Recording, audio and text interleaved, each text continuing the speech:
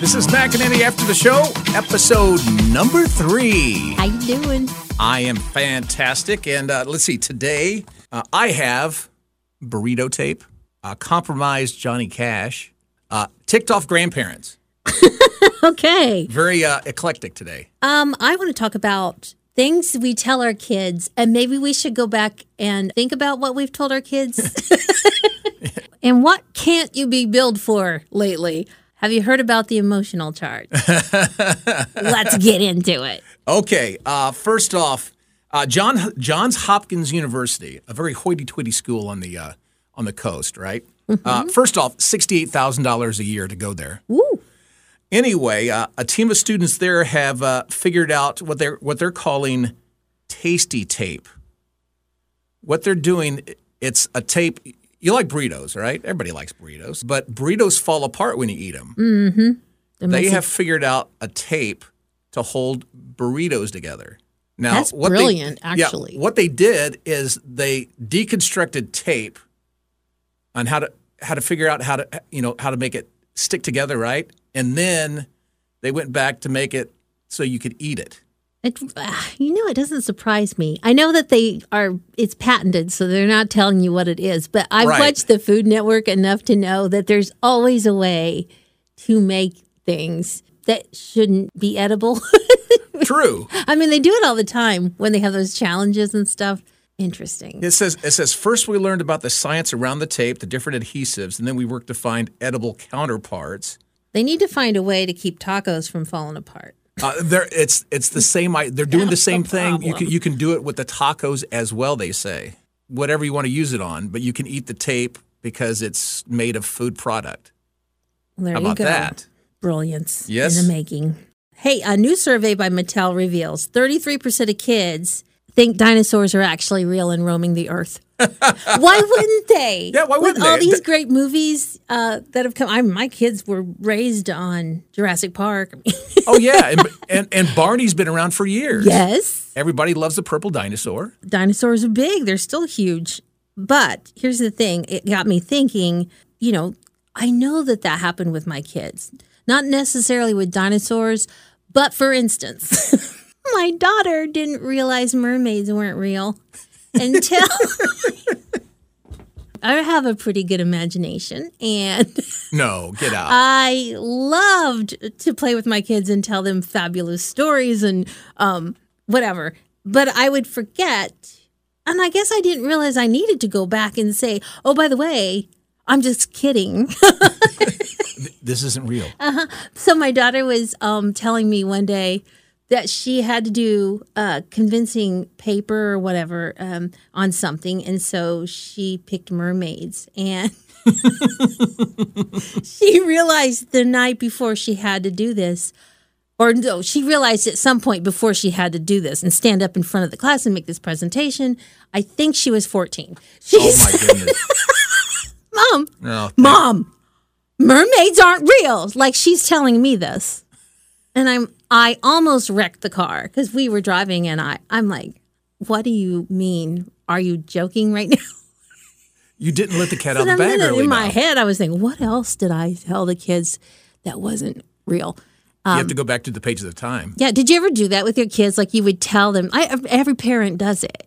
Every parent does it. Oh, yeah. For years, my kids thought I was magic, that I could make the song go back to the beginning. There's a little button on your steering wheel that goes back and rewinds it automatically. Yeah. My kids used to think my husband controlled stoplights with his mind. You just look out the corner of your eye when the other one's turning yellow to red. For some reason, it always worked. Maybe he can. But and the other thing was, I used to tell them that I knew when they were lying because they had a mommy dot, and it would light up on their forehead. And so they would, especially my youngest son, would always come up, and I'd start talking to him about whatever he was asking me. And he always would stand there and cover his forehead. I'd always pull my hat down if I had a hat. So the mommy dot works. Well, Johnny Cash, unfortunately, he's been gone for a while, but he's making headlines again. His hometown in Arkansas there's a big water tower with his picture on it, and he's kind of facing. He's looking out, and his legs are apart.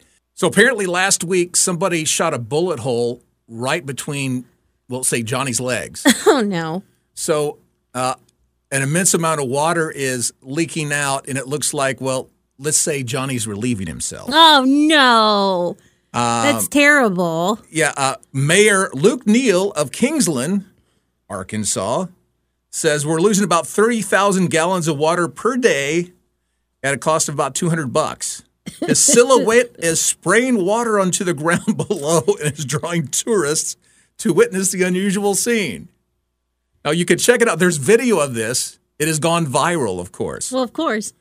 Neil said the water tower previously leaked from a bullet hole back in '93, but it wasn't strategically placed as it is right now.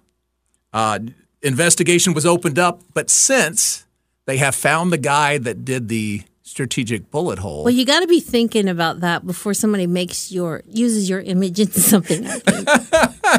Here's Johnny Cash. I saw Johnny Cash back at the livestock show and rodeo down in Texas when I was a kid. Mm-hmm. He put on a good show, but the guy faces felony charges now.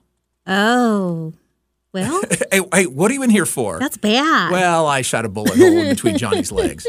I'm just saying. What are you in here for? A murder. Oh, okay, never mind. Okay, so this story I thought was interesting. A woman recently said that she took her sister to the hospital or just to a clinic for an appointment, and they charged her $40 for crying during the appointment. I'm horrified because I'm emotional. Anyway, the charge claims that it said, quote, brief emotional behavioral assessment. That cost $40 on her bill. Wow. So now they're charging you if you cry. Okay, now let's just say this right now. Healthcare professionals, especially in the last 2 years, have worked so hard. Oh, absolutely. And, I mean, that is probably really taxing. When somebody's emotional, it's stressful on everybody. But $40, and she said, yeah, I didn't even realize I was being that emotional. Sitting there crying on the side. Yeah. Hey, there's another $30. How much per tier? Just so I know. That's another $30. My daughter's in trouble. She hates needles. Yeah, mine too. You're in deep trouble. So when you go in, just know, put a smile on your face. You better get the crying out early. Yeah. Hopefully there's no charge for smiling or laughing. That might be next week. I'm in really big trouble if that's the case. Okay, grandparents in the news. In India, once again, an Indian couple is suing their son and daughter-in-law now, demanding they produce grandchildren within a year or pay them $675,000. A 61-year-old retired government officer said it was an emotional and sensitive issue for he and his wife. They cannot wait any longer. Now, his son, a pilot, was married 6 years ago. We want a grandson or granddaughter within a year or compensation because we have spent our life's earnings on my son's education. It's been 6 years. It feels that despite having everything, we have nothing. The courts have accepted their petition and have scheduled a hearing. That's way too controlling. Okay, how well do you know your car? I'm guessing most guys probably really well. Well, not me. I'm totally, that's beside the point. Well, I was going down this list because it said the most commonly misunderstood car functions and mistakes. And I'm really bad with a lot of these. Trying to find your fog light button. Because nobody ever wants those on, so I never turn mine on. What are they for anyway? I mean, hence, if you have fog, then it just makes it worse. Hence the name fog. On mine, you just pull out the little, handle on the left on the Jeep. You just pull them out. Well, 25% of people don't know where theirs is. I'm one of them. I can do fog lights, but a lot of things I don't know. Finding the lever to open the hood.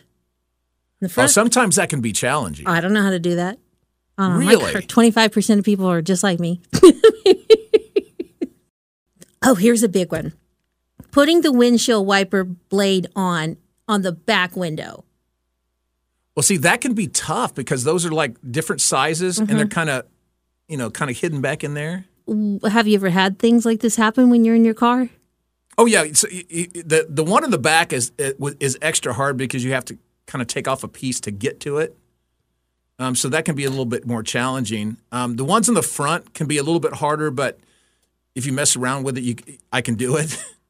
But see, as I'm going to be a little sexist here, but as a female, if you go up to the attendant, they'll do it for you.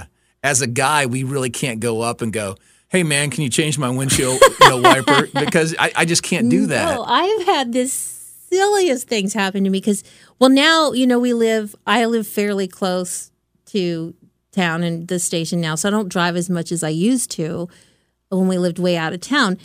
And I realized that there are things that I've forgotten. I've had my car for a long time. I don't remember how to turn on the rear window defrost. I can't figure it out. Isn't there a button for that? There is, but I don't know where it is. I was at work one morning, and because we get here so early, and it was a really cold day. I think this was just last winter. It was really cold, and when I left, it was still cold, and my rear window had frosted over all of my windows. But I got in the car without thinking because I scraped my front window and everything, and I wasn't thinking about the back window. When I got on the road, I was like, oh, I need to defrost that. And I know there's a button here somewhere. I never did find it. And I have done this before. This is so awful. I was driving once when I realized that one of the lights came on the dash. Mm-hmm. And I called my husband because he worked nearby where I was. And I was like, oh my gosh, the light is on the dash and I don't know what to do. So he's like, swing by my work and I'll look at it. When I got there, he stuck his head in the car and he said, have you never run low on gas before? I said, no. I mean, I don't do that. I always fill up when it's like just around half a tank. He's like, well, honey, that's your low gas indicator right there. That's meet it. That's fantastic. It was relieved, but also stupefied. Oh, no wonder my daughter believed in mermaids. And then that brought everything full circle. Yeah, it did. Okay, that wraps it up this week. We'll be back next Friday for another episode, and we'll try to do better next week.